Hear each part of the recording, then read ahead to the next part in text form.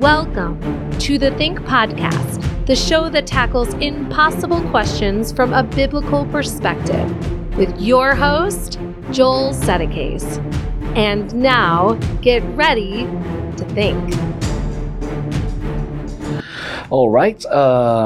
Welcome back to another episode of Table Talk Online from the Christian Worldview Project. My name is Jordan, once again, your host, and we do this primarily and ultimately for the glory of God by presenting the Christian worldview in order to provide a biblical foundation for the defense of the Christian faith.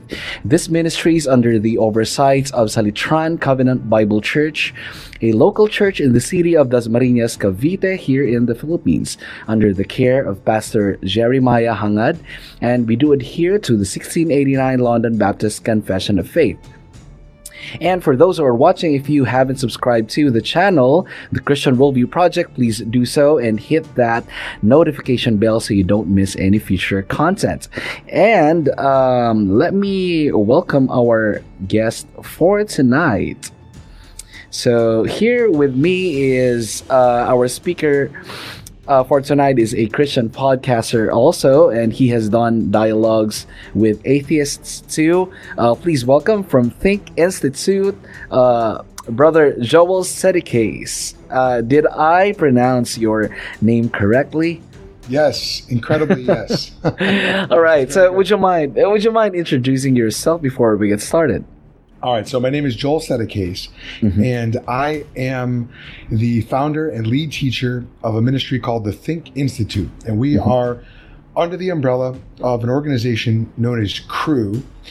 Cru is a global missions organization that started out as a college ministry in California, and today it has branched out into all different kinds of ministries touching many aspects of society. The one that we work with directly is called church movements. So what does all this mean? It means that through the Think Institute, we've got three different layers of ministry. We've got, we do a podcast and a website that aims to equip the global church to, we believe that no Christian should ever get caught flat-footed when asked to explain, share, or defend what and why we believe.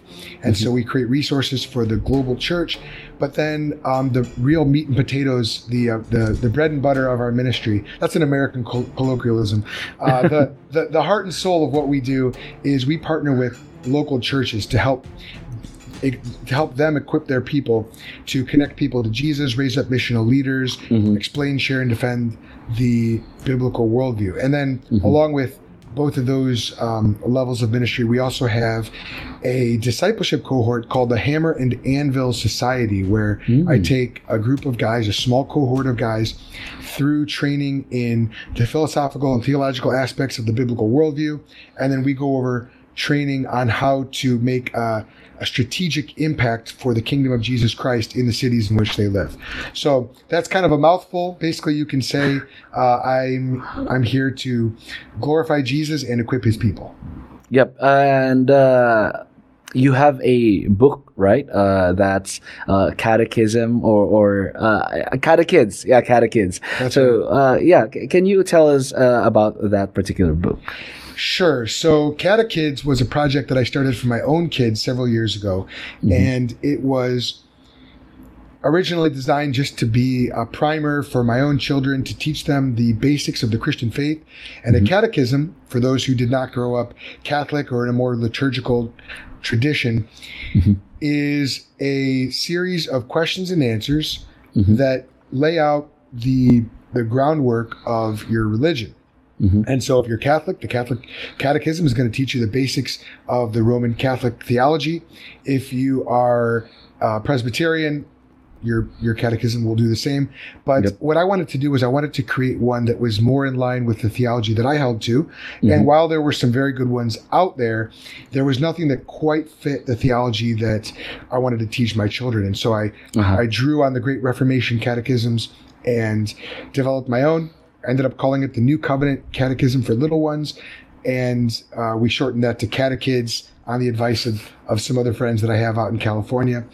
And so far the response has been probably modest, very modest in the grand scheme of things, but it's been pretty cool to hear how other churches and Christians have been blessed, and it's been translated into Spanish and Romanian now. So it's in 3 different languages, and Wow. it's been a lot of fun to see the impact of that. Praise God for that, and it's good to see you, and thank you so much for accepting my invitation. So, and despite of the busy schedule, of course, and you as a podcaster having interviews such and such, so. For those who are watching, our topic tonight is all about morality and apologetics. How is morality related to apologetics, and how do we answer non-Christian objections regarding morality from a biblical perspective? Brother Joel will be helping us out tonight. And what is how about your journey in the apologetics, Brother Joel? When did you start learning apologetics, by the way? That is a really good question. I'm not actually sure. Here's what I do know. I know that That's interesting. Yeah. Well, it's sort of been baked into my experience since I was a little kid. I remember my dad would always tell me when I was a kid, he'd say, "Joel, when you get older, your teachers are going to teach you about evolution." And he explained to me about evolution. And what he said was, what you need to do is, when that question comes up on the test, you need to give the right answer, but then you need to be ready to write in a response below the question. This is what I'm supposed to say, but here's what I actually believe. And so as a child, I was already learning to delineate the teaching of the world and the teaching of Scripture. And as I grew, the desire to do that grew even stronger.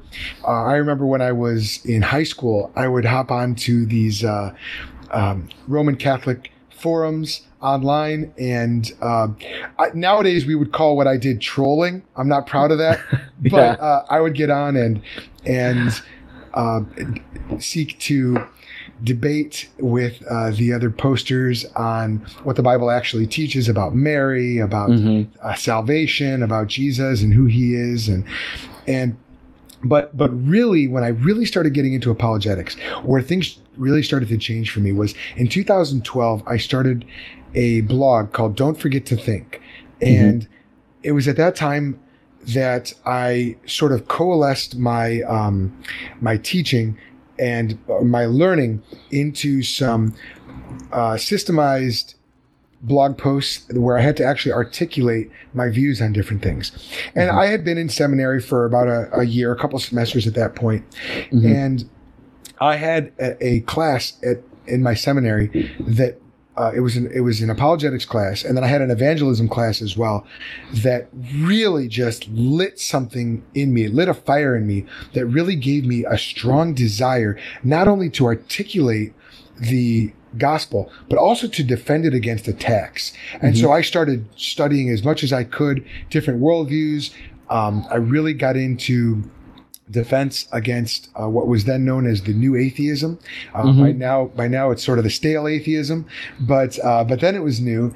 And, the teaching of Christopher Hitchens and Richard Dawkins and all of their followers online, and really discovered presuppositional, or that goes by different names, but really presuppositional apologetics in about 2015, about 5 years ago.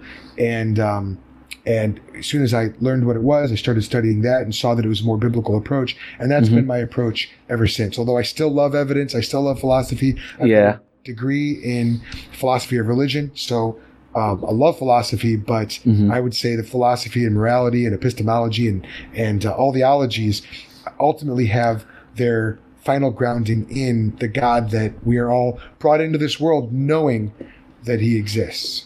Yep. Praise God for that. So when did you learn Seidenberg and Kate, by the way? Oh, man. Is he one of your, what do you call that? Influences? Very much. In regard to how you answer questions, how you think, so on and so forth. So when I was a youth pastor. This was 2014, so about 6 years ago. I don't remember exactly how I was referred to his videos online, but I started watching them.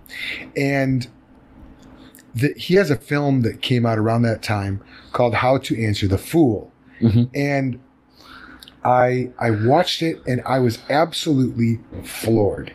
And this was at a time I was teaching my students as a youth pastor. I was teaching my students how to explain and defend their faith. And we had a winter retreat that we went on every year. And I wasn't the main speaker, but I was one of the breakout speakers. And so in our breakout session, I titled my speech, how to overcome every argument against God, or something like that. I mean, I wanted it to be the strongest possible, title. So I gave a talk that was really it was almost cut and pasted from Sai's film, How to Answer the Fool. And I had students coming up to me afterwards saying, I've never felt more empowered to defend my faith. I never realized I could do this. And it felt so good as a teacher and as a pastor to equip my people, really not my people, my students, but Christ's people, to take such a bold and unassailable stance on the biblical worldview. And so now since that time, I've studied, I've gone back and seen who's influenced Sye Ten Bruggencate. So I've studied Oliphant and John Frame and Cornelius Van Til and then even Francis Schaeffer and other guys from different streams. But Sye will always have a special place in my own development as an apologist. Me too. You as well. Okay, so over the last several weeks, I've been really getting to know him in conversation. That's one of the beautiful things about the internet, and I would say he's become a friend over the last several weeks as well, which is pretty cool. Yeah, because I actually saw his post regarding your dialogue with your friendly neighborhood atheist. The very reason why I actually invited you, since I saw the video and you were talking about morality, and I'm actually praying who will be the right speaker for this particular topic. And I think when you couldn't find him, you called me. I got it. Yeah, thanks so much for that. And after watching your video regarding your dialogue with friendly neighborhood atheist regarding morality, and actually I tell myself, I think this is the answer to my prayer, and I really need to, have if not the perfect, at least suited for this particular topic. All right. So much for that getting to know part. Let's talk about our topic tonight. So from a biblical perspective, Brother Joel, what is morality? Yeah, well, that's really the question, because, and I like how you said from a biblical perspective. So I am a Christian. I believe in the triune God of Scripture, and I believe that Jesus Christ is Lord. I believe in the full inspiration of all 66 books of the Bible, and that Jesus Christ and his atoning sacrifice, death, burial, and resurrection is the defining moment, not only in Scripture, but in all of human history. And so when you ask a question like, what is morality? I have to find my ultimate answer in the Lord, in God, but ultimately in how God has revealed himself to us in Jesus Christ. And so morality has, well, depending on who you talk to, I answer as a Christian, but depending on who you talk to, there are many different definitions. And really what it boils down to is there's really only two answers. Is morality is that which accords with the moral goodness of God's nature, or morality is arbitrary and boils down to man's preference. So there can only be one God. There can only be one on the throne of the universe and in the heart of each and every one of us. It's either going to be man or it's going to be God. Now, you and I would both agree as believers, there's only one correct answer to that question, and that is God. And so The question of morality really comes down to what is right. What is right to believe? How is it right to conduct ourselves? Mm-hmm. What is the goal for our conduct? What is the standard by which we judge our conduct? And then what is the proper motivation that drives us toward the way we comport ourselves, the way we behave in life? And as a Christian, the goal, the standard, and the motive for our conduct, our morality, ultimately boils down to that which accords with the perfect nature and will of God. So there are really three different questions that we have to ask when we're talking about morality. Mm-hmm. And that is, what is right and wrong? Why are we obligated to do what is right? And then how do we know what is right? And so I'll be happy to unpack those for you, however you want to take the conversation. But the big idea that I like to talk about when we're talking about morality is this. God's morality, true morality, is neither an arbitrary decree, meaning when God declares what is right, and when we as Christians agree with that, we're not adhering to some standard that God just made up out of whole cloth.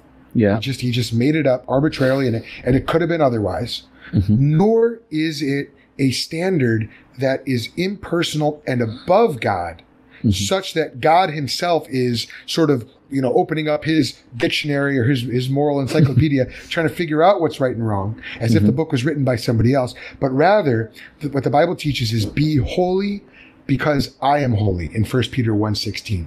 So morality is, again, I feel like I'm beating a dead horse, but I want to just articulate this really clearly. Yeah. Morality is that which comports with the perfect goodness of God's nature. All right. And what do you think is the importance of having a restored view of morality from a biblical perspective? Your question kind of gave it away there because you said the word restored. Yeah. And the importance of having a restored view of morality is this. Our view of morality is definitionally broken. Mm-hmm. Our view of morality, and I don't just mean you and me, Jordan, although ours certainly is to even as believers, even to this day it is. We don't have a perfect morality. Yeah. Jesus himself said there is none good but God. Mm-hmm. But humanity in general is very broken. And we're not just broken like a clay pot that's been dropped on the ground.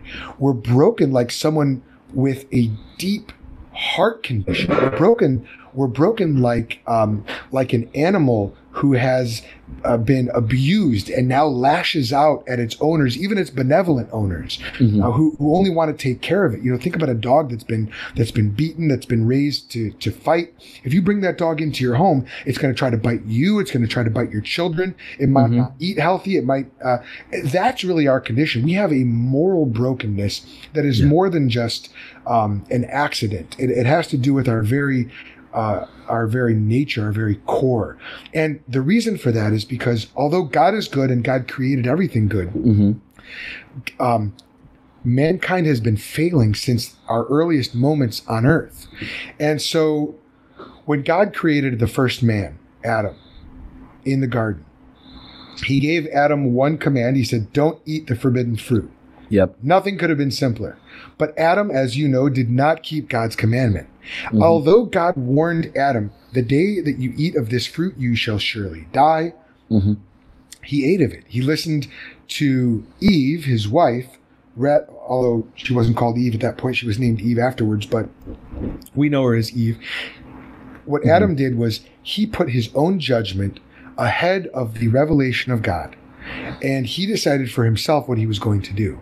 And really what he was doing was he was elevating himself and elevating Eve and elevating the teaching of the serpent above God. But really he was elevating himself because he was deciding for himself what he would do. So although God promised that Adam would die, and Adam did die spiritually at that moment, in Genesis 3:15, God promised that one of Eve's offspring would destroy the devil. And in the process, he himself would be mortally wounded. So at that moment, that's when God promised that he would restore everything that Adam had just broken. But nevertheless, woe, death, and sin came to all of Adam's children. And so you trace the history of mankind through scripture, and man, open up the history books, and you'll see woe, meaning trouble and great sorrow, and death and sin spreading out to all of humanity. And so what happens is, in scripture, God continually gives a developing moral code to humanity.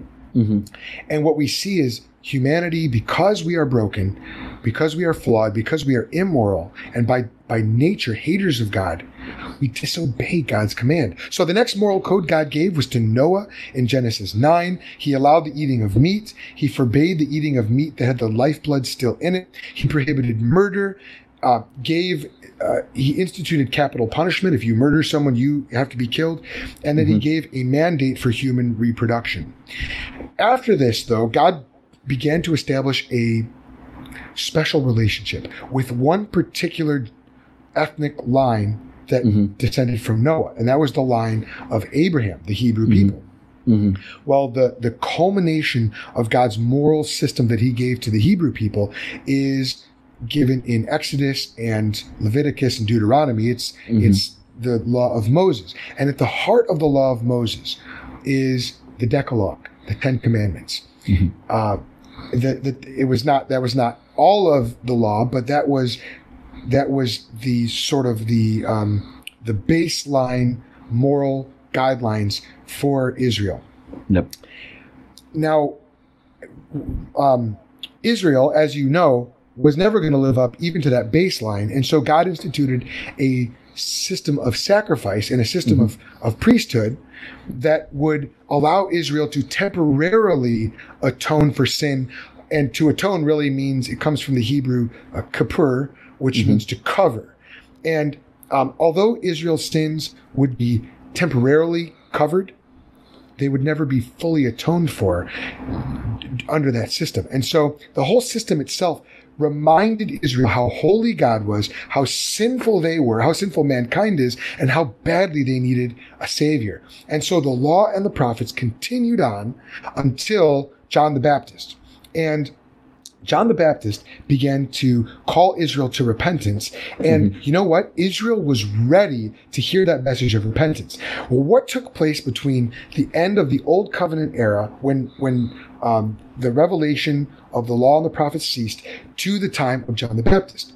There was a period of 400 years of silence. During that time, something really fascinating happened. This is really, really cool. During that time, Israel was exiled.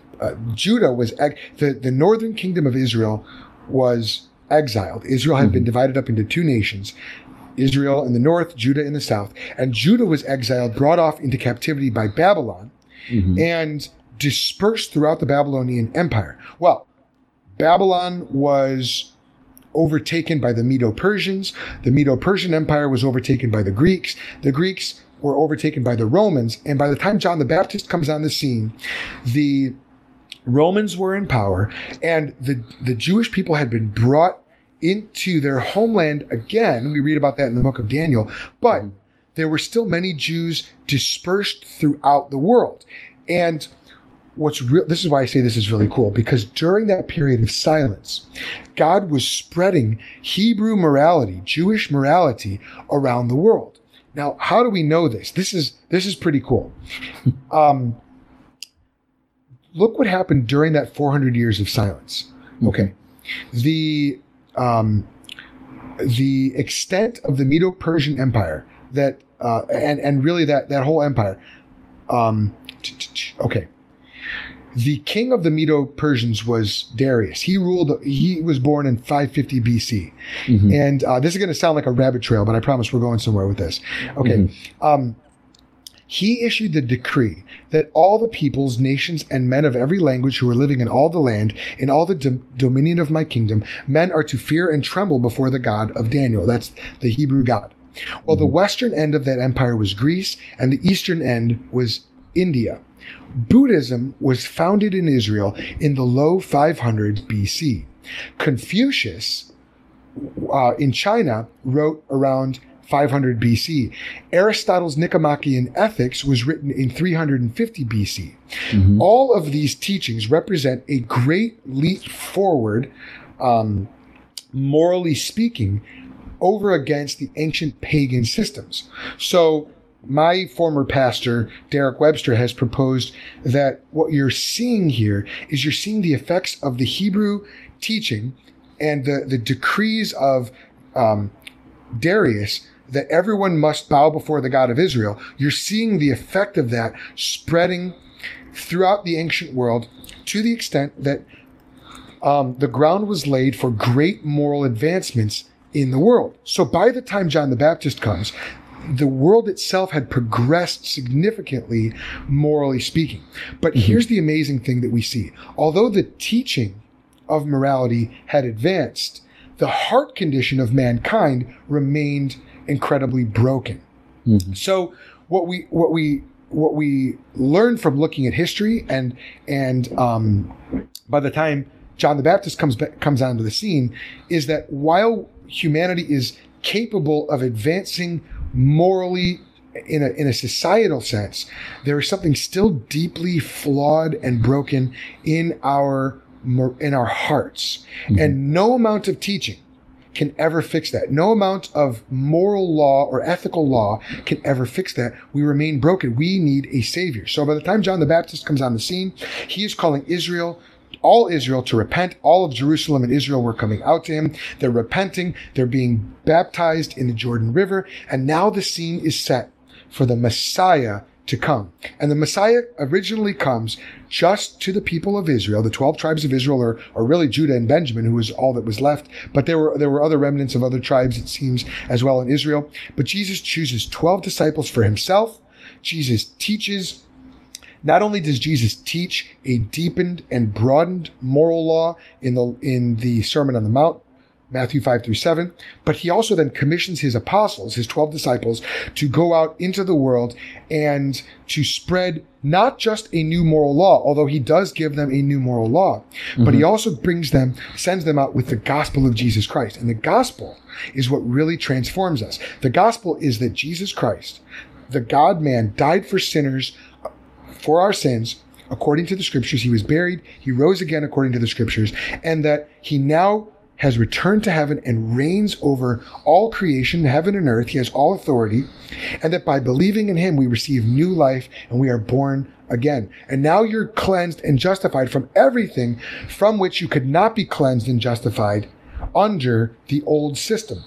So at Pentecost, the Holy Spirit is given, and it's given to the 12 disciples who then preach the gospel to all the Jewish people who were there in town in Jerusalem, who had come from all the extent of that empire to which the moral teachings had spread. They go back and preach the gospel, and the whole world, which had been prepared to receive the gospel at just the right time, now receives the gospel, and the church grows, the gospel spreads. And now, look at this, Jordan. You and I are speaking from the United States and the Philippines, which would have been considered the ends of the earth. But here we are. Our hearts have been changed. Our feet are walking with the Lord, the God of the Hebrews. What the heck are we doing? We Gentiles doing, worshiping the God of the Hebrews, but our hearts have been changed. We're following the law of Christ. We have God's Holy Spirit within us. We're not perfect, but we've been forgiven. We've been justified. God has given us he's made us born again. He's given us new life, adopted us into his family, and sent us out to do good works, which he prepared for us in advance to do. So not only must we have our brokenness fixed, not only do we need a new moral understanding, but we need to be changed from the inside out. And that's exactly what happens through the gospel of Jesus Christ. And that is the bedrock understanding that we as apologists must take into our conversations with, whether it's atheists or Muslims or anybody who believes differently than what the Bible teaches. Yeah, thank you so much for laying that foundation, and also the importance of having a restored view of morality apart from Christ. Actually, our distorted view of morality will always continue without the Holy Spirit changing our hearts. We still have a distorted view of morality, and as we face every unbeliever in the outside world, there is this hope that we have that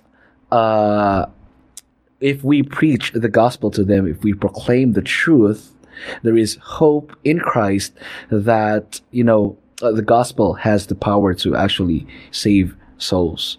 So yeah, thank you so much for that very enlightening foundation of what it is to have a restored view of morality. And of course, before our morality was actually restored, outside of the restored morality that we have right now, is the distorted morality, and part of that is the moral subjectivism. So, what do you think is the problem if we have a subjective view of morality? Or does it follow if we have a subjective view of morality, it means that we have a relative view of morality? Yeah, relativism and subjectivism with regard to morality is rampant. It's widespread. It is really the end result of a line of thinking that begins with man as the measure of all things. And unfortunately, it's the inevitable consequence of a life that rejects God from the outset. So I, as you mentioned, I've gotten into dialogues and debates with non-Christians. Yeah. And, what they will often do is they'll try to put forward some standard of morality that we can both agree on. For example, human well-being. Okay, human well-being or human flourishing or something like that. Yeah. Ultimately, though, without a universal standard, a standard that is objective, that is immaterial, that is universal, so it applies to everyone at all times and all locations. It's just as true for you in the Philippines as it is for me in the United States. Without that, really what we're left with is preference. So what happens is one person might say, well, I believe that human flourishing or human well-being is the ultimate standard of morality. So what goes in favor of what promotes human flourishing is good, and what is deleterious to human flourishing is bad or evil. Well, the most natural question to ask right after that is, well, how do you know that? Ravi Zacharias had pointed out, God rest his soul. I mean, another thinker who's greatly influenced me, although we don't agree on everything. Yeah. But he points out that it's really a myth to say that all the religions of the world teach that we all must live together in harmony. And Francis Schaeffer, another thinker who's greatly influenced me, has pointed out that there are many in this world who think they would get along much better without you in it, without you in the world. And so how are we to differentiate between those who say human flourishing is important and that means we must be kind to everyone, and those who say human flourishing is important and the best way for we humans to flourish is to get rid of all you subhuman people? I mean, this is the logic behind the Holocaust in Germany. This was the logic behind the killing fields of Pol Pot. This is the logic behind the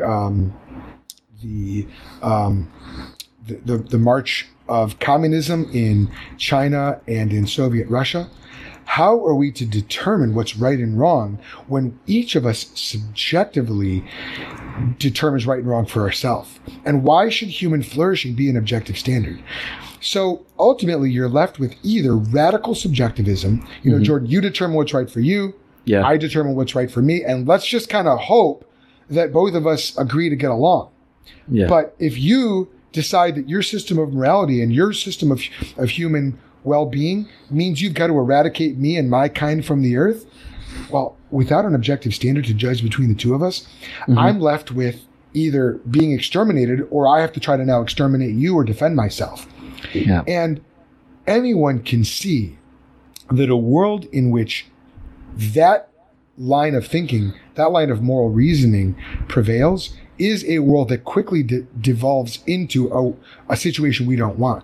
Now, that doesn't mean that it's right or wrong, but it does mean that it's not an optimal, it doesn't lead to human flourishing. Yeah. In any objective sense. And so the other possible scenario is we're left with just sort of a democratized view of morality. Well, get 10 people into a room and whatever we all decide is moral, that's what we're going to go with. The problem is if 9 people decide to eradicate or exploit or plunder the 10th person, well, by definition, that 10th person can't object because morality has spoken. And that's the only standard that we have. So just from human experience, we can see we need an objective standard. The reality of it is we have an objective standard. That objective standard is God's perfect, holy nature. And it's only by adhering to his nature, and we come to know his nature through the way that he's revealed it. I'll be happy to talk about that as well. But it's only by adhering to God's perfect, holy nature that we can be good, do good, but also it's what's best for society. It's a funny thing that if you follow the Creator, it turns out creation functions a lot better according to his plan. Who would have thought that would be the case? But of course it is the case. Right. And I actually had a conversation last night regarding moral subjectivism. I actually asked him if, what do you mean by moral subjectivism? And is it the same as moral preference? He actually said yes. And I asked him, so if we have two preferences, let's say, for example, my preference is raping is good, and based on your preference, raping is bad. If we are going to know the nature of our preferences, which from our two preferences are right? So basically, he will answer that, of course, it is wrong to rape. Then why is that wrong? He says that it harms someone. Well, you're appealing to the consequence, but I'm arguing for the nature of the preference. You see, if that really is the case, if it all boils down to preference, then we really can't answer those questions, right? Yeah, that's exactly right. And the problem with that is not only can we not answer those questions, but if morality does boil down to preference, then what is preferred is definitionally right. So when the Japanese soldiers, if you've ever read about the rape of Nanking, what the Japanese soldiers did in Nanking or Nanjing during World War II, which I don't even want to repeat right now, it's shameful and horrific to even talk about it. But if morality is subjective, that was right. That was right. Now, the whole thing can be reduced to absurdity by simply asking the question, how do you know? Or by what standard? And the minute somebody says, well, by my own standard, well, then I can just say, well, my personal standard is to never listen to you. Okay, so now if it really is radically subjective like that, well, then now my conversation partner, now you're objectively wrong. Yeah. But by the same standard, you are objectively right and objectively wrong. So that's self-referentially incoherent. That's self-contradictory. And now we've thrown logic out the window. And so, now we can't know anything at all. So radical subjectivism in terms of morality ends up undercutting every other area of knowledge and thought. So what we know and what we are to do are so intricately intertwined that you can't separate them. And this is why I when I started out by saying There's 3 different components, 3 questions that we need to ask. I really think these are very important. What is right and wrong? So that's a question of metaphysics, because now you're grounding morality in the nature of reality itself. What is right and wrong? And so as Christians, we say God is ultimately real. God is prime reality. And so we ground our morality in him. What is right and wrong? But also, why are we obligated to do what is right? And, that's really a question of anthropology. What does it mean to be human? And teleology. What is the meaning of life? What does it mean to be human? And why are we created in the first place? And then how do we know? That's the question of epistemology. How do we actually know what is right and wrong? These questions are so intricately intertwined, you can't separate them. How we know right from wrong is tied up with what it means to be a moral agent in the first place. And if you're just going to say, well, it's radically subjective, it just depends on my moral preference, that's the same as saying there is no meaning. There's just because there are as many standards as there are persons in the world, and if we can just eliminate all the people who disagree with us, that standard goes away. But then if we are eliminated, then our standard goes away. That's the same as saying there really is no standard. All we have is preference. Because who are we? We might as well have just not. We might just as well have not existed. In which case there would be no standard. So if our existence in the first place is an accident, then all the standards that exist are accidental, and that's really not a standard at all. That's like trying to judge between the morality of one wave versus another, or the flickering light of one star versus another star, one temperature, the winter versus summer. Which one of those is morally right? Neither one. There isn't. That's not a. That's two flavor of ice cream. 2 flavors of ice cream. Exactly. Yeah, I like Rocky Road. You like Tres Leches. You're wrong. I'm right. Who knows? Yeah. Am I being a cult for believing that vanilla is my favorite? I do prefer vanilla to chocolate. But once you start throwing marshmallows and nuts in there, it's game over for me. I'll go with Rocky Road all day. You're a heresy for me. You're a heretic for me. Well, it was nice talking with you, Jordan. I guess I'll go.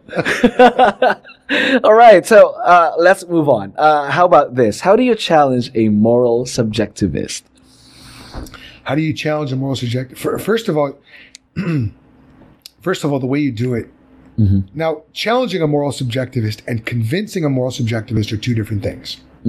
Okay, but what Scripture does so masterfully well is Scripture reduces the argument that sets itself up against the knowledge of Christ to absurdity.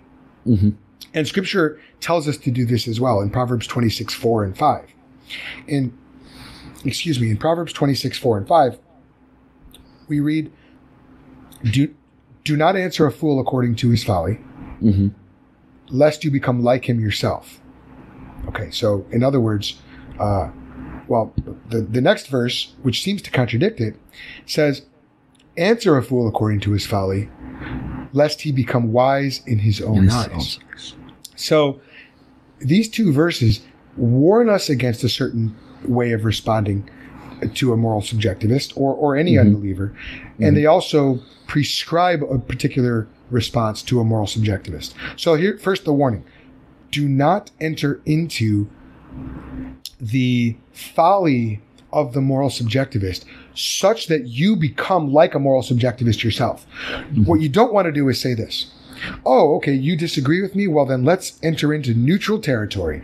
I'll give up my standard of God's word, and I'll meet you on neutral territory that you'll accept. Let's come up with some moral standard. We'll both say that human flourishing is important. Okay, or human well-being, and let's just reason from there. And I'll try to reason you back onto my way of thinking. Well, right from the beginning, I've already given up the true standard of morality, which is God's heart, God's nature, God's law. Shame on me as a follower of Jesus Christ if I give up my standard right from the beginning. Well, then, okay, well, what do I do then? Because if I can't meet the moral subjectivist on neutral territory, what am I, how am I how am I going to meet him? Well, I answer him according to his folly by showing him the foolishness of his moral subjectivism. And one of the simplest ways of doing that is by asking, well, what do you mean by that? Well, so when someone says, well, human well-being is the standard of morality. Okay, you said human well-being. As a Christian, I have an idea of what that means, but I also have an idea of what it means to be made in the image of God and why we were created. Psalm 100 verse 3 says essentially all creation is created to glorify God and to praise him, to make a joyful noise to the Lord. Amen. What do you as an unbeliever mean by well-being? What does it mean to be well? And by what standard do you judge what is well-being? Well, they might say, well, do no harm. Okay. Well, harm implies a standard by which we can judge whether or not harm is being done, whether something is detrimental to what is right and what is good for a person versus what is, in accordance with what is right and good for a person. So, for example, let me give you a scenario. There's a man who takes a knife and plunges it into the abdomen of a little boy. Okay. Is what I just described moral or immoral? Is it in accordance with human well-being or not? Well, you might say, well, that sounds terrible. No, that's definitely not in line with well-being. Okay. Well, here's the thing I didn't explain to you. That knife that was being plunged into the abdomen of that child was a scalpel. And the child has been anesthetized and is about to receive a heart transplant. And it turns out that child is my little boy, my 5-year-old. And actually that is exactly what happened on March 30th of this year. My son received a heart transplant. Well, now that changes the whole situation, doesn't it? Yeah. Now we're talking about a surgeon. It's the same action of stabbing, the same victim, quote unquote, the same subject, the same object. Everything is the same, but the intent is completely different. The goal is completely different. And you and I would both say, well, I think we would both say that it's wrong to murder a child. It's good to give a heart transplant. But why is one good and the other bad? Yeah. And by what standard do we judge between the two? And the amazing thing that I find, Jordan, is this. Often the moral subjectivist is the same one who will say, well, it's wrong to plunge a knife into a child in order to kill that child. But it's perfectly morally acceptable to do that exact same action if that exact same child was, 5 years prior in his mother's womb. In other words, abortion is perfectly fine, but murder outside the womb is not fine. So I'm going around a little bit in circles, exploring different scenarios here. But really, the question we need to ask is, by what standard do we judge what it means to promote well-being and human flourishing? And our goal is to expose the folly, the foolishness of the moral subjectivist in order not just to leave him or her in a situation in which his or her worldview has been destroyed, but then to compare and contrast the biblical worldview, which says, okay, now according to the Bible, we are created in the image of God. And the reason why heart surgery is good and murder is wrong is because we are God's image bearers. It's wrong to destroy the image of God wrongfully, without cause. It's right to repair and restore the image bearer of God, which by definition will then mean it's right to do fetal surgery, prenatal surgery on an unborn child. It's wrong to dismember and suction out a child in the womb by performing an abortion. It's wrong to rape. It's right to get married and procreate. But these instances of morally good or morally bad, morally wrong action only makes sense within a biblical worldview. And then, so step one is expose the folly of the unbelieving position by reducing it to absurdity. Step two is by introducing the biblical worldview and showing them that their very standard of human well-being or human flourishing really makes sense within the biblical worldview and doesn't even go far enough, because we're to love our neighbor and to love the Lord our God. And then to then commend the gospel and to call them to repent of their foolish moral subjectivism and the rebellion against God, and to receive Jesus Christ by faith. And Jesus Christ as not only the ultimate moral lawgiver, but also the one who pays for our arbitrariness, our subjective moral standards, and really, here's the thing, Jordan, our failure to live up to God's standard and our own standard. Because my conscience convicts me every day of the sin that I know I'm committing. Yeah. And guess what? Unless his conscience is completely seared, the moral subjectivist knows that he's not living up to his own standard either. Exactly. And his Romans 2 says his own conscience bears witness, and his own conflicting thoughts either accuse or excuse him. So there's a subjective nature to morality as well. We all know that there is such a thing as morality, as right and wrong, and we all know we don't live up even to our own standard.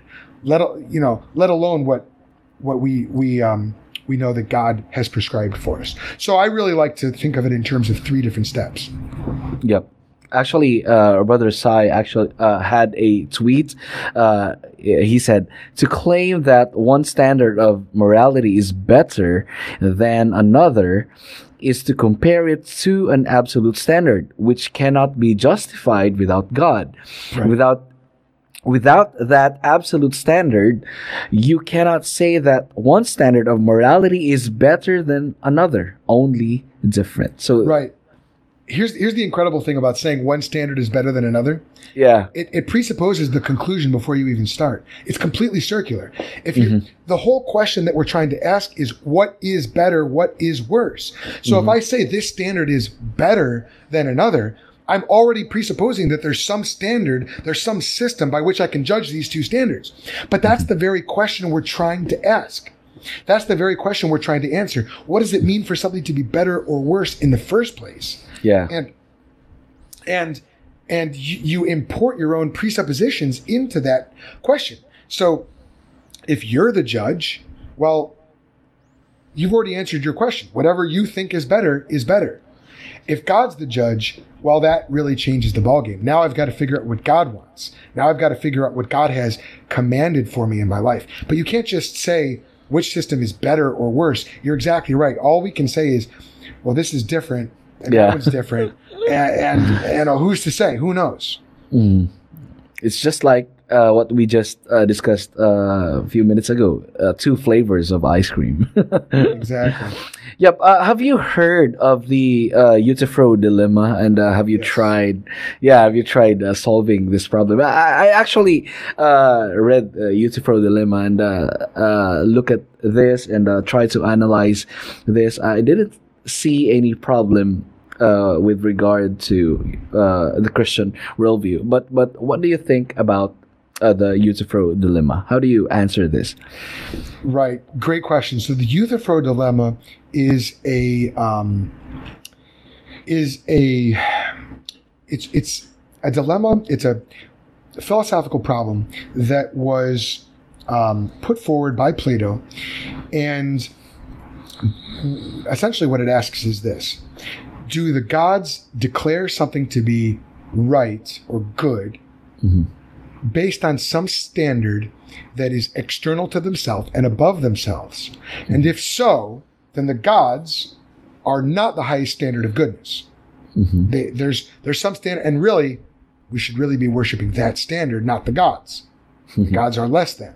Yeah. Or do they just declare what is right and good to be right and good based on, their own arbitrary whims? Yeah. In which case, we might say, hey, murder is wrong now, but it could have been otherwise. Murder could have been the greatest possible moral good. It just depends on how the gods were feeling that day. Yeah. So here's the dilemma with this dilemma. Here's the problem with this dilemma. The dilemma only makes sense in a worldview in which the gods are themselves contingent, are themselves not ultimate. Yeah. So the reason this is a problem for Plato, it's not a problem for Christians, Yep. but the reason it's a problem for Plato is the ancient Greeks wrestled with the conception of ultimate reality. They knew it had to be personal, because here we've got, moral laws imply a moral law giver. Mm-hmm. Because when we're talking about morality, we're not just talking about observations of the way things are.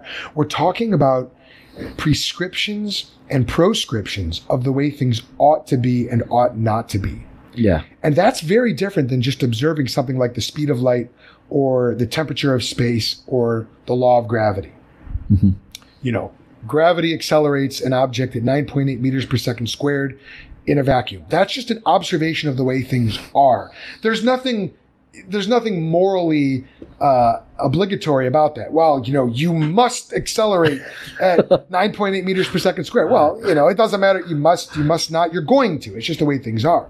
Mm-hmm. Morality is very different. When we say you shall not murder, we're saying it is wrong to murder. Now, you might still murder, but that's wrong of you to do that. But now we're talking about something very different than just an observation of the way things are. And the reason this is a challenge for Plato is because when you're talking about the way things are, that's propositional. That's a statement. You shall not murder. That's a sentence. That's a statement. That's a proposition. That's linguistic in nature. But impersonal forces don't speak. They don't give propositions. Temperature does not prescribe anything. Gravity does not say anything. Mm-hmm. Information requires someone inputting that information. Information in my conscience requires that something or someone put that information there. So moral law is different than natural physical law. And that's an important distinction we have to make. Yep. Law of the kind that we talk about when we talk about moral law implies a lawgiver. So the Greeks had the Greek gods, right? You had, Zeus and Hermes and Athena.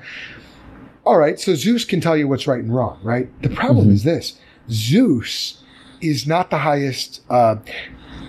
Zeus is not the grounding of morality. Zeus is not ultimate in his being. How do we know that? Well, because there's Athena and Hera and Hades and Poseidon. And all these different gods are constantly at war with one another. And sometimes Zeus wins and sometimes Hades wins. Well, neither one of them is ultimate. And not only that, but they certainly don't agree all the time either. Yeah. So if they're going to be the grounding of reality, well, then reality is chaotic and reality is conflicting and reality is often contradictory. Yeah. But morality is not like that. You shall not murder is an absolute and universal standard. Murder is always wrong. Unless, well, hey, maybe it is arbitrary. But we all know murder is not an arbitrary command. Yep. So this is why the Greeks then shuffled back and forth between they had the gods, but then they also had something called fate. And fate was an impersonal force. It was the way things are. It was the background noise that just predetermined the way everything was going to turn out. Mm-hmm. And even, by the way, it even guided and determined the way the gods would act. Yep. It was above the gods. And so you might say, well, all right, so fate. Now that's our grounding for morality. Here's the problem about fate. Fate is impersonal. Fate cannot give commands. Fate is just the way things are. Now we're talking about something more like gravity or temperature or, the behavior of an object in a vacuum or the bending of, space-time due to gravity. We're not talking about a moral command. Fate cannot tell you, you shall not murder. Fate will just tell you whether or not you will murder. Mm-hmm. And the gods and fate are not linked in any ontological or metaphysical way. Fate is ultimate but impersonal. The gods are personal but not ultimate. And so the Euthyphro dilemma is like, well, which one of these determines our morality? Yeah. Okay, that's only a problem for the Greek system. It is not a problem for Christians. Why? Because Christians believe that the grounding of our morality is both ultimate, kind of like fate, and personal, kind of like the gods. But there's a perfect unity between the ultimate nature of our standard and the personal nature of our standard, because our standard is God. God is ultimate, he's objective, and he's also personal, so he can reveal himself to us and he can reveal his will to us. Now, Jordan, there's one step further that we need to go to really solve this dilemma. Because at this point, all I've said is God is ultimate and God is personal. Well, that could describe the God of Islam or the God of Judaism. Yeah. But I'm a Christian, and I don't think the God of Islam and the God of Judaism or the God of Jehovah's Witness theology can really ground and really answer Euthyphro's dilemma. So this is why we have to go one step further. Because as Christians, we're not just concerned with my own personal conduct, we're concerned with interpersonal conduct as well. Yeah. See, rules like you shall not murder are not just rules for me, they're rules for how I treat you. But how could a monistic God, a God that is just self-contained as a monad, a ultimate oneness, how could a God like that ground ultimately any command having to do with interpersonal relationships? Because before that God created the world, there was no interpersonal relationship. There was no rule called you shall not murder. There was no rule called you shall love your neighbor as yourself. There was just no self. love, actually. There was no love at all. There was just I. There was just me. There was just self. And so any command about how one self interacts with another self couldn't have arisen until that great self of God created. Well, now that God could have created that world in any particular way, and now rules like you shall not murder actually are contingent. They could have been otherwise, and they are actually arbitrary because they're not rooted in the perfect nature of God, because there is nothing in the perfect nature of that God that governs anything having to do with interpersonal relationships. Relationship. So now we're right back with Euthyphro's dilemma. Is you shall not murder just arbitrary? Well, no, this is where the Christian God, the God that is actually there, comes in. Because we don't believe that God is a monad. We don't believe in some sort of bare theism that we can have in common with Deism and Judaism and Islam. We believe that God is triune. He is 3 in 1. That means before God ever created the world, Father, Son, and Holy Spirit were in perfect perichoresis or harmony, perfect loving relationship with one another. Well, now you've got an ethic, a morality rooted in the nature of prime reality, that is God itself, himself, that when God creates, he can now prescribe to us, hey, love, you're made in the image of God. By the way, animals are not, so apes don't have to adhere to this, but you humans, you are made in the image of God. So how are you to treat each other? You're to treat each other in a way that is analogous to the way that the Father, the Son, and the Holy Spirit have always interacted with each other since before time, since forever. So, Jordan, you and I, just as human beings, we must treat each other with dignity and respect. We must love one another as we love ourselves. In Christ, here's the amazing thing. In Christ, that command is even more fully realized, so that Jesus comes and he says, a new command I give to you. You shall love one another as I have loved you. And you say, well, Jesus, that sounds an awful lot like love your neighbor as yourself. No, it's deeper. Because how did Jesus love the church? He actually laid down his life for us. This is why Paul says, let each one look out not only for his own interest, but also for the interests of others. Let each person think of others as more important than yourself, that's actually an even higher standard than love your neighbor as yourself.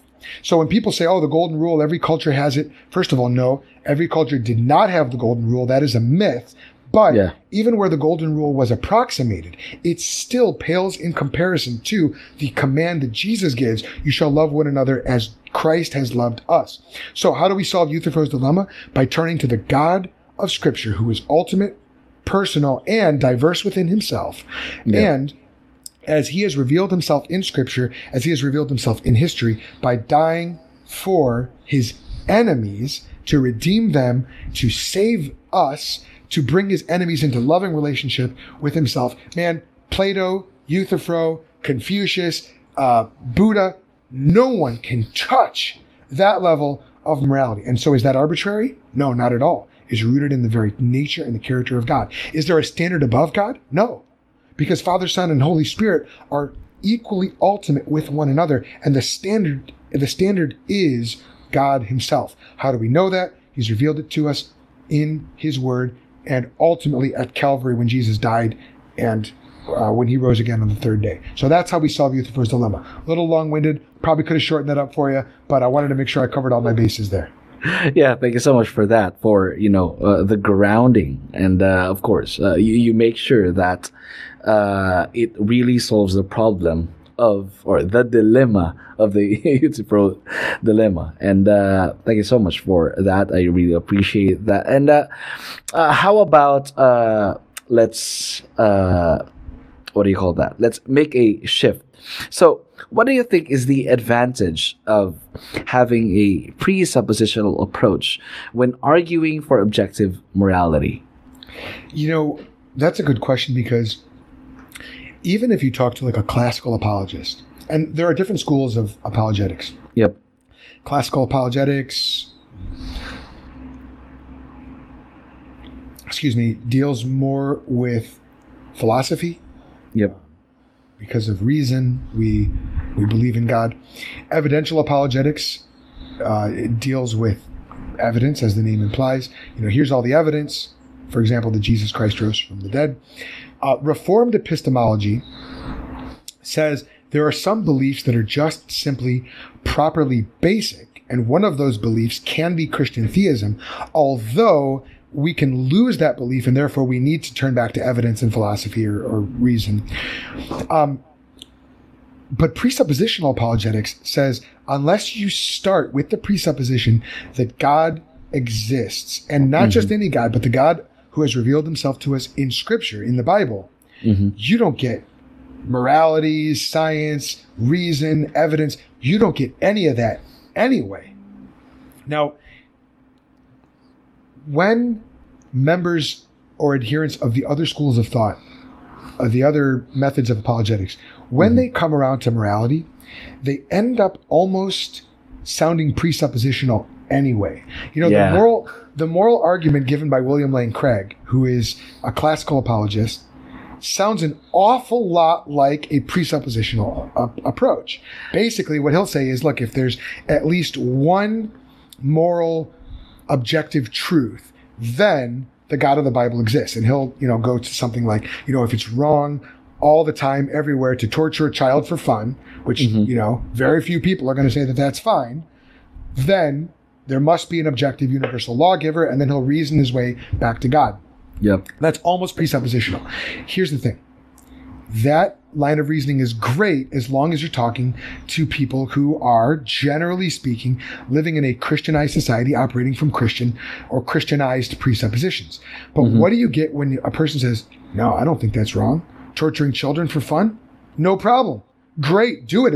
It's actually the pinnacle of my morality. That's the great, in my worldview, that's the greatest moral truth that I have. Well, now you're sunk. So the reason presuppositionalism is great is because it doesn't waste time appealing to the unbeliever's flawed and fallible conscience as an ultimate standard. Instead, it exposes the inconsistency within the unbeliever's line of thinking, because to even have any standard at all presupposes that there is an ultimate standard, to even say that there are any ethical obligations at all. Even the obligation, Jordan, even the obligation of saying, follow your heart. Even the obligation of saying, do what seems best to you. You ought to do what seems best to you. Even that moral standard, as shallow as that is, implies that there is some bridge between what is there, your moral preference, as you put it earlier, and what ought to be done. You ought to follow your moral preference. You know, it's wrong to not follow your moral preference. Yeah. Well, okay, wrong by what standard? And at that point, you can't just say, well, by my moral preference, because that's just begging the question in a vicious circle. What presuppositionalism does is it exposes the viciousness of that circle, the inconsistency of basing your moral feelings on your moral feelings, you know, the futility of that, and then saying, look, what the Bible says is that God is the ultimate standard. God, what you really want to do is you want to compare systems. This is a presuppositional approach to morality. You step into the unbelieving worldview for the sake of argument and expose the inconsistency or the absurdity of it. And then you invite the non-believer for the sake of argument to step into your worldview. This is what Jesus did when he said to the Pharisees, they were accusing him of casting out demons by Beelzebul, by Satan. He said, look, if I'm doing this, okay, according to your own worldview, your disciples are casting out demons too. So by your own standard, how are they doing that? And now step into my worldview. I'm destroying the works of Satan, and I'm preaching, you know what, Jordan, I'm going to drop that line of thinking because I don't even. Let me step back. I'm going to go too far afield with that. Yeah. What presuppositionalism does is it says, look, the God of the Bible has revealed himself as immaterial, ultimate, universal, knowable, and interpersonal within himself. That perfectly comports with morality, that with moral laws that have all those same attributes. There is nothing in any unbelieving worldview that provides any kind of similar basis. And so the presuppositional approach is superior because it exposes the futility of man's attempts to reason morally apart from God, and it perfectly provides the only acceptable alternative, which is the God of the Bible. So when you start with God, you get morality. When you start without God, all you are left with is inconsistency and futility. And that's what the whole book of Ecclesiastes is talking about. Meaningless, says the preacher. Everything under the sun is meaningless. Yeah. Try to develop a system starting from creation under the sun, starting from the earthly perspective, and you're done. You're done for. Presuppositionalism exposes that. Non-presuppositional methods, because they don't start with God's word, ultimately end up joining the unbeliever in futility, and all the unbeliever has to do is say, I don't accept your standard. And because you've put his moral reasoning at the forefront and you've rejected God's word as the standard, you're sunk. You have no way of combating that in any sort of ultimate sense. You're just sort of left appealing to, but don't you think it's wrong? Don't you see that that's wrong? And they can say, no, I don't see that that's wrong. And you have no way of overcoming that. Yep. Exactly. And you mentioned a while ago regarding what is and what ought. Can you shed us some light about is and ought distinction of morality? Sure. So the Enlightenment thinker David Hume and many since him have famously debunked the idea that you can get an ought from an is. I can look at the world and I can see I can make any number of observations about the way the world is. including abortion ends a human life, abuse causes pain, stealing money from your company, embezzling causes the bank account of my company to decrease in value. Mm-hmm. But there is nothing in those observations that creates any kind of moral obligation that entails I ought to act one way or another based on those observations. Mm-hmm. So even the idea of human flourishing or human well-being does not create an obligatory truth. So if I say, well, look, all these things, if you steal from your company, that's bad. It causes your company to lose money, and it causes your company to, it betrays people's trust, and it causes your company to go bankrupt. Okay, so what? Yeah. So I want money. So what? Well, but that's against the law. So change the law. So, hey, if I don't get caught, who cares, right? Yeah. I mean, there's any number of responses you can have to that. But as apologist and pastor Jeff Durbin likes to say, so what? There's no, in order to get from an observation of what is to a prescription of what ought to be, mm-hmm. In order to get from description to prescription, you need a principle that connects the two. And Hume debunked the idea that given atheism or given skepticism or unbelief, there is any such connective principle. All we're left with is preference. And preference itself is simply an observation of the way things are. Mm-hmm. I observe myself to feel this way at this particular point in time. But Jordan, I'm sure your moral preferences have changed in your life. You probably don't feel the same way about everything mm-hmm. as you did when you were 5 years old.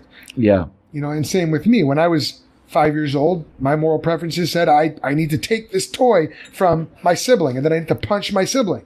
I don't feel the same way, partially because my little brother is bigger than me now. So, mm-hmm.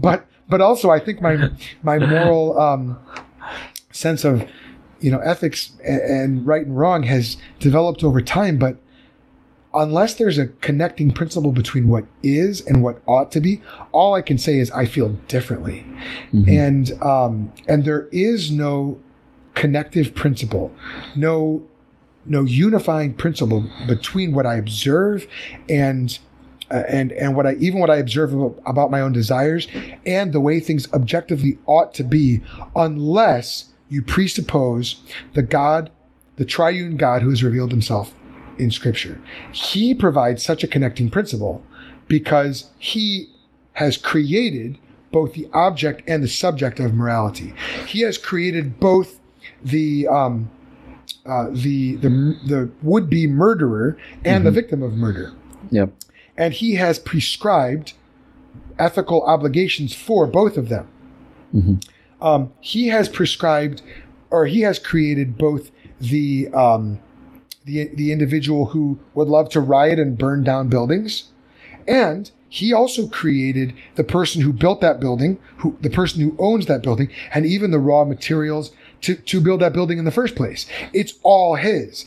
Jesus Christ said, all authority in heaven and on earth have been given to me. The Apostle Paul in his epistle says, in Jesus Christ, all things consist and hold together. So Jesus is the one who holds ultimate authority because he is literally the author. He has authority because he is the author of all creation. And he's the one holding everything together. So my conduct must be in line with what Jesus wants and mm-hmm. who Jesus is. And in Jesus, I get that connecting principle. I do not get that when I take the triune God of Scripture and the revelation of Scripture out of the equation. Now, the challenge is, here's the hard thing. Because people will say, I don't need God to know what's right and wrong. Yeah. To a certain extent, that's true. Because I have a conscience. If I never heard of God, I would still have a conscience in my spirit telling me right and wrong. The problem is, sometimes I hate my conscience. Very, very often I do what my conscience tells me is wrong. I do what I know to be wrong all the time. Mm-hmm. So how do you account for that? Why would I do things that I know to be wrong unless Still do it. unless there is a standard outside myself telling me that what I'm doing actually is wrong?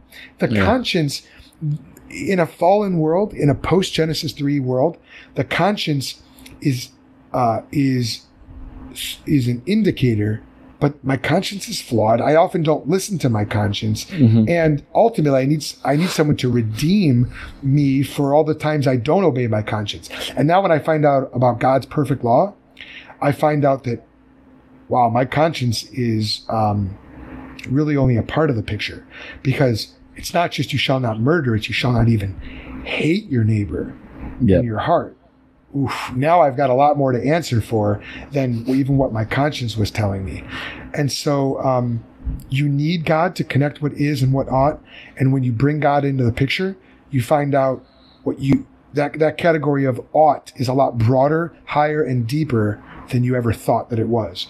And so, we really need God to sort through these issues. Yep. Yeah, thank you so much for that. And you also mentioned a while ago regarding what happened in the Garden of Eden. You actually that was actually our introduction, and common objections being raised in that scene is the problem of evil and suffering. So because God allowed the fall, therefore there is evil and suffering in the world. So as an apologist, how do you answer or respond to this kind of objection? Yeah, it's really a good question, and the problem is multifaceted, because on the one hand, there's sort of the philosophical problem of evil, like if God is all knowing and omnibenevolent, meaning all good and all loving, and he's all powerful, and evil exists, that seems to be an inconsistent set of propositions. Yep.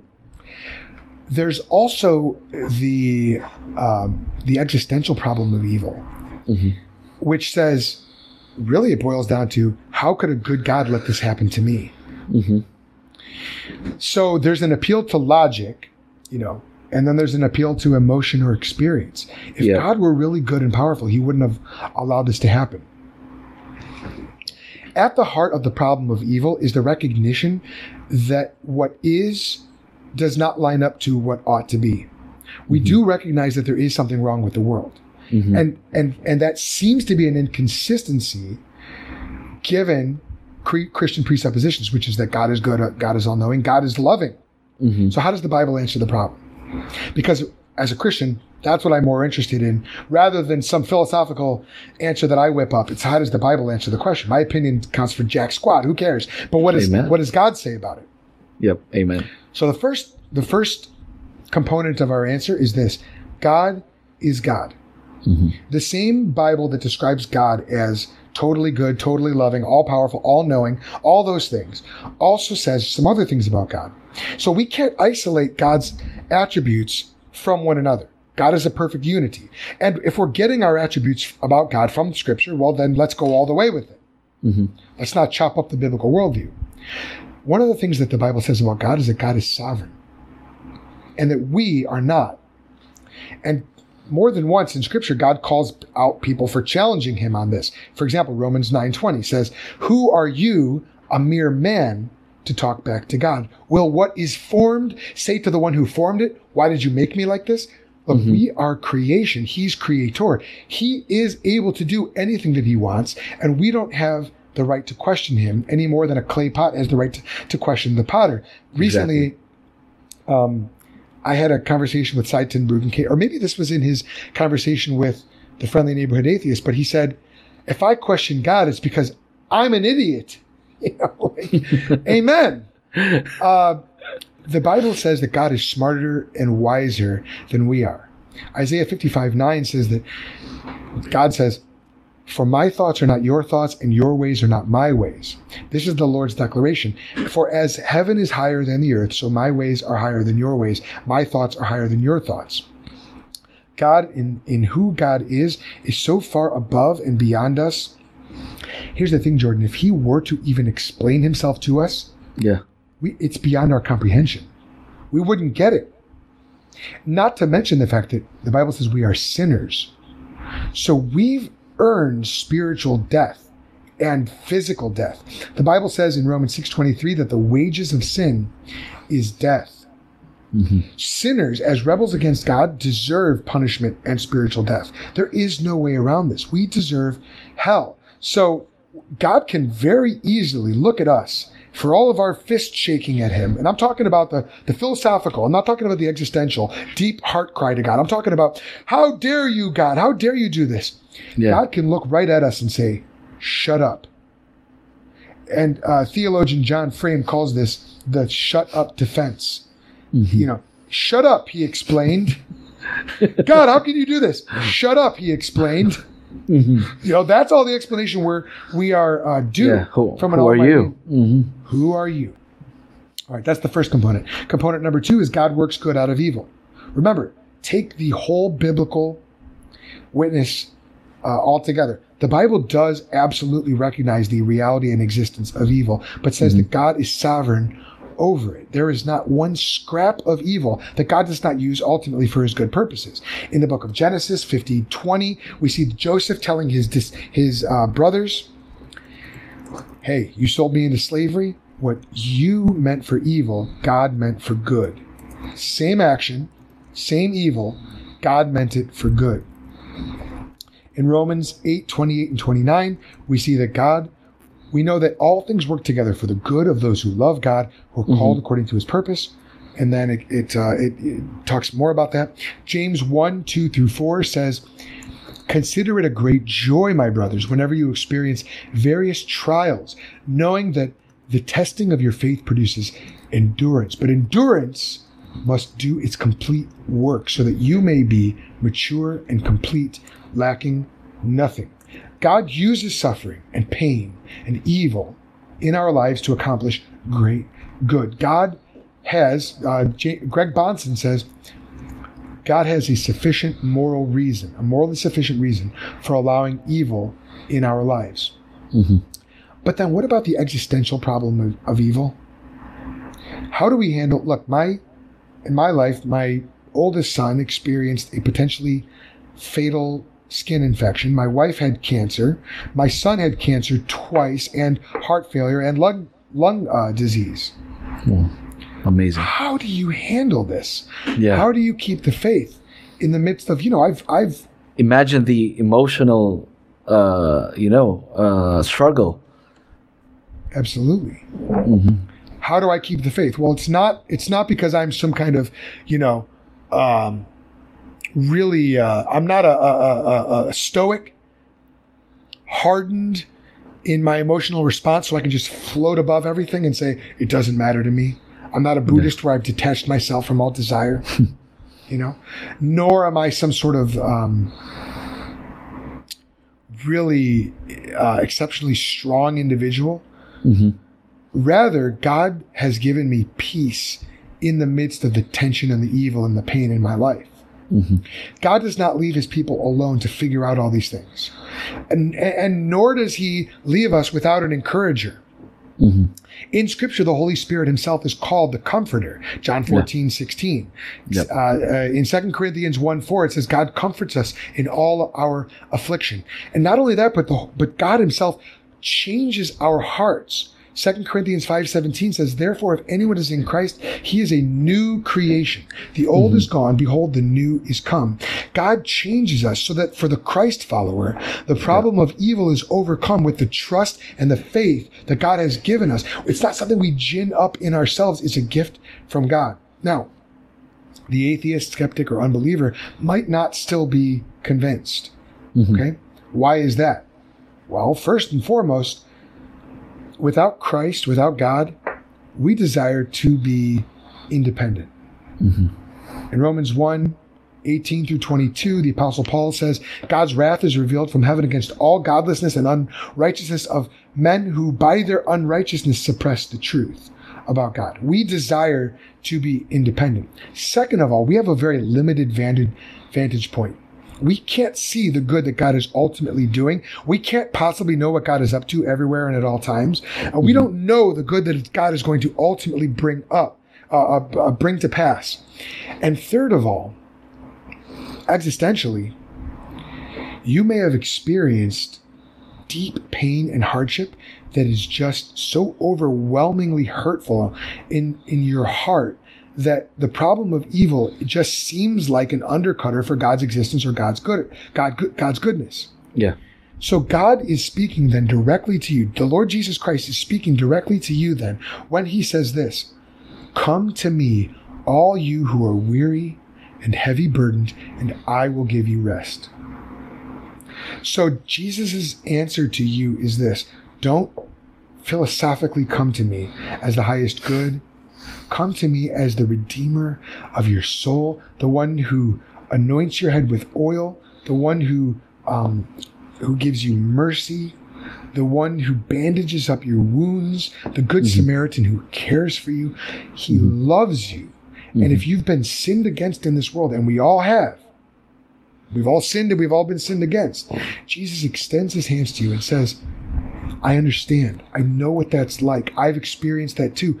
Let me give you medicine for your illness. Let me give you salve for your wounds. Let me bind up your injuries. Now, if there were no God, there is no problem of evil, because there's no such thing as evil. All there is things I don't like in this world. And ultimately, there's no meaning to it all anyway. Society can't be the standard, because then if society is the standard, then Soviet Russia was right. Nazi Germany was right. Antebellum United States with chattel slavery was right. And you can't be the standard either, because every time that you have been morally wrong, you were actually morally right. And there is no opportunity for moral progress in your life. There's only change. So the problem of evil only makes sense in the biblical worldview, where there are ultimate standards of right and wrong, good and evil, but it's also the same biblical worldview that solves the problem of evil. So there's good news. If you hate the problem of evil, if you hate the existence of evil in the world, the good news is this: you can come to Jesus and receive not only comfort for the sin that's been done against you, but also forgiveness for the sins that you've committed against God and against your neighbor, and you can experience new life. So the problem of evil, that's how I answer the problem of evil. And it depends on who's asking it, where they're coming from, but the Christian worldview covers it from start to finish. Amen.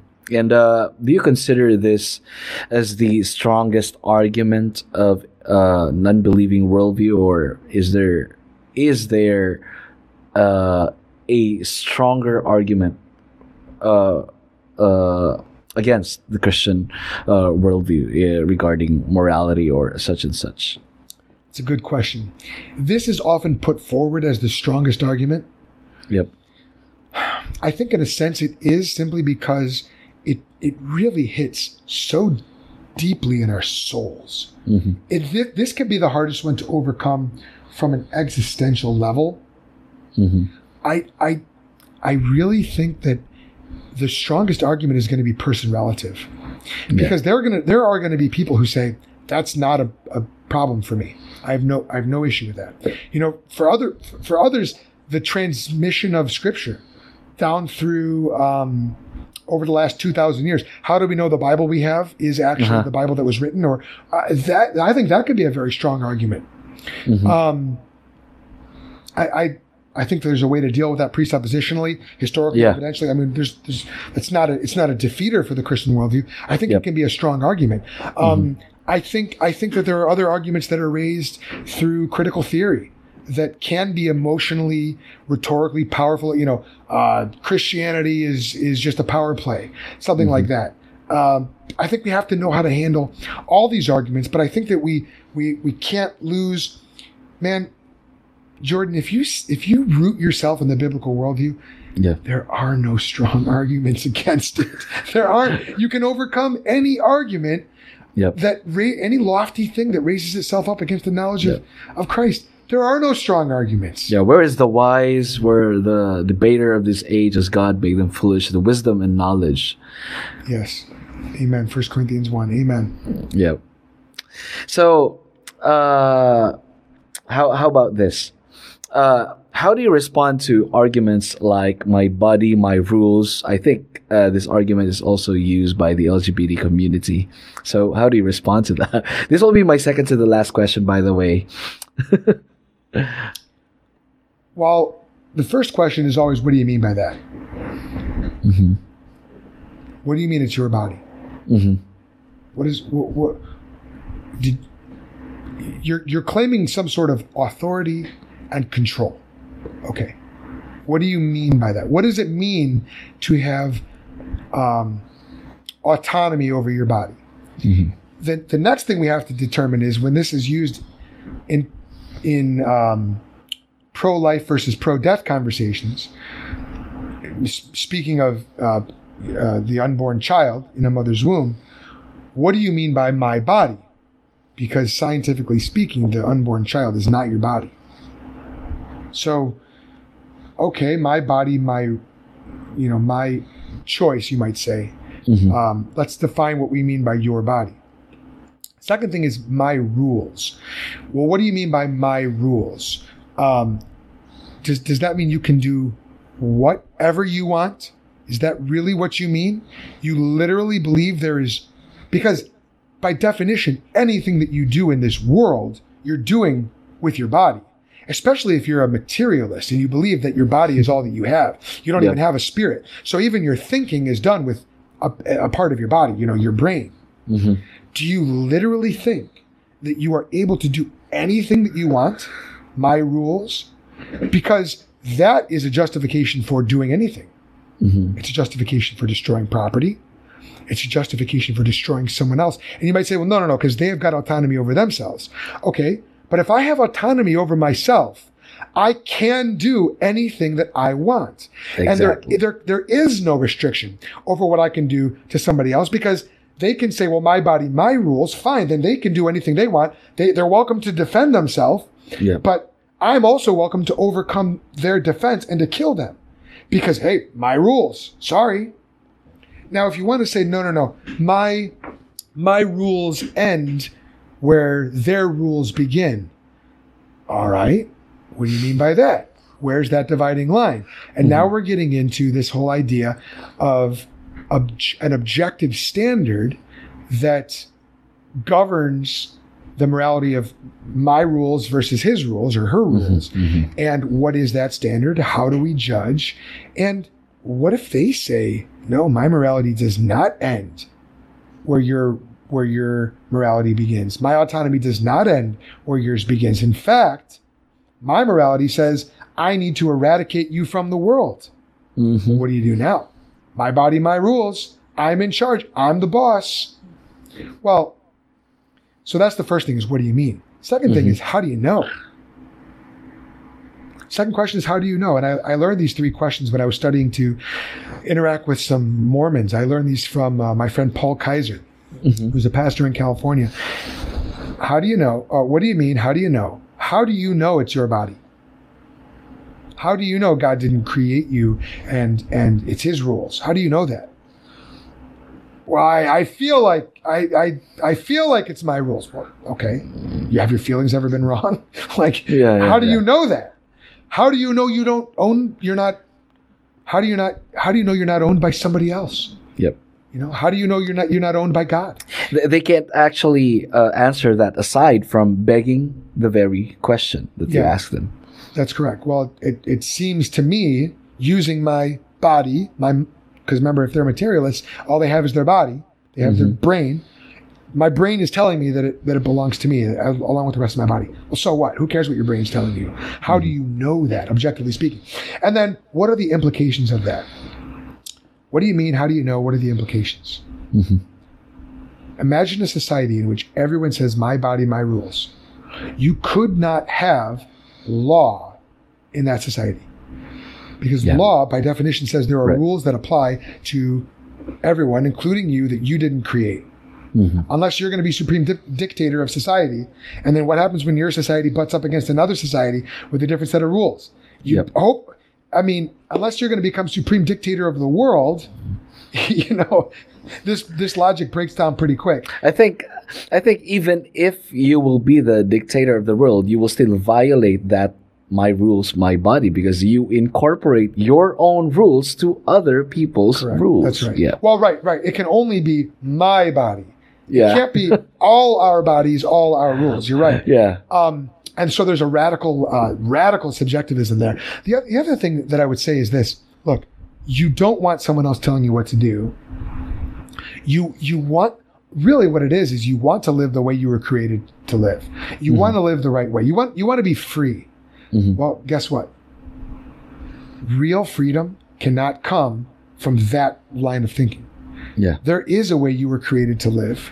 There is a way that you can be truly free. Mm-hmm. Let me tell you about Jesus Christ. The Bible says if the Son has set you free, you will be free indeed. Because the Bible says that you are a slave to your sin. There's a reason why you don't even live according to your own rules. My body, my rules. Yeah, right. You don't even obey your own rules. Get serious. I don't obey my own rules.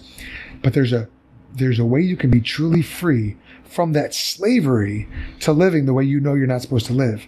Let me tell you about Jesus Christ, the one who sets the captives truly free. As a matter of fact, Jesus told a story about a man who breaks into a strong man's house, binds him up, and takes his prisoners and his property and brings them out and sets them free. Well, you've been imprisoned by a corrupt world, corrupt sin, and a corrupt enemy of your soul named Satan. Mm-hmm. And Jesus Christ is offering you freedom today. If you repent of your sins and trust in Jesus Christ, you will be truly free. Let's talk about the kind of freedom that you want. And then you are free to live the way that God has actually created you to live. Body, mind, and soul. Mm-hmm. All right, so let's end with this question. What is the relationship of morality and the gospel? Okay, God created us originally as a species to live morally good. Mankind has always been dependent on God's revelation. God gave Adam his first moral command in the garden, and Adam immediately disobeyed. Mm-hmm. And because of that, we are not neutral. We are broken, rebellious sinners.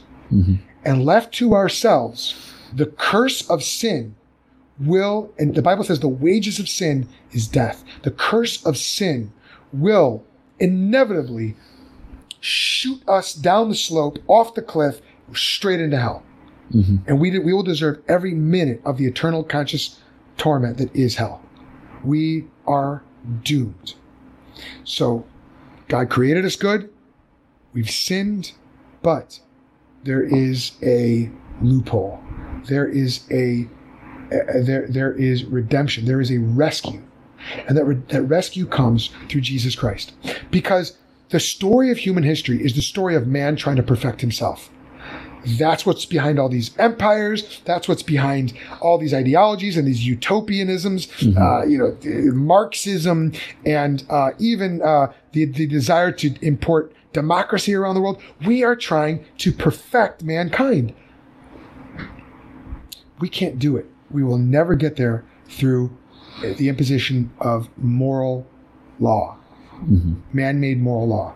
We can't even get there through adherence to God-given law, because we are sinners. We sin because we're sinners. We're sinners because we sin. There's no escaping our slavery to sin. But Jesus Christ came as the perfect man, the perfect spotless sacrificial lamb. In the old covenant, Israel had to sacrifice for sins. And those sacrifices could never actually cover sin for all time. Jesus came as the spotless sacrifice. As a man, he can cover a man's sin. As God, he is infinite in nature and can cover the sins of all his people. And that's exactly what he did when he died on the cross.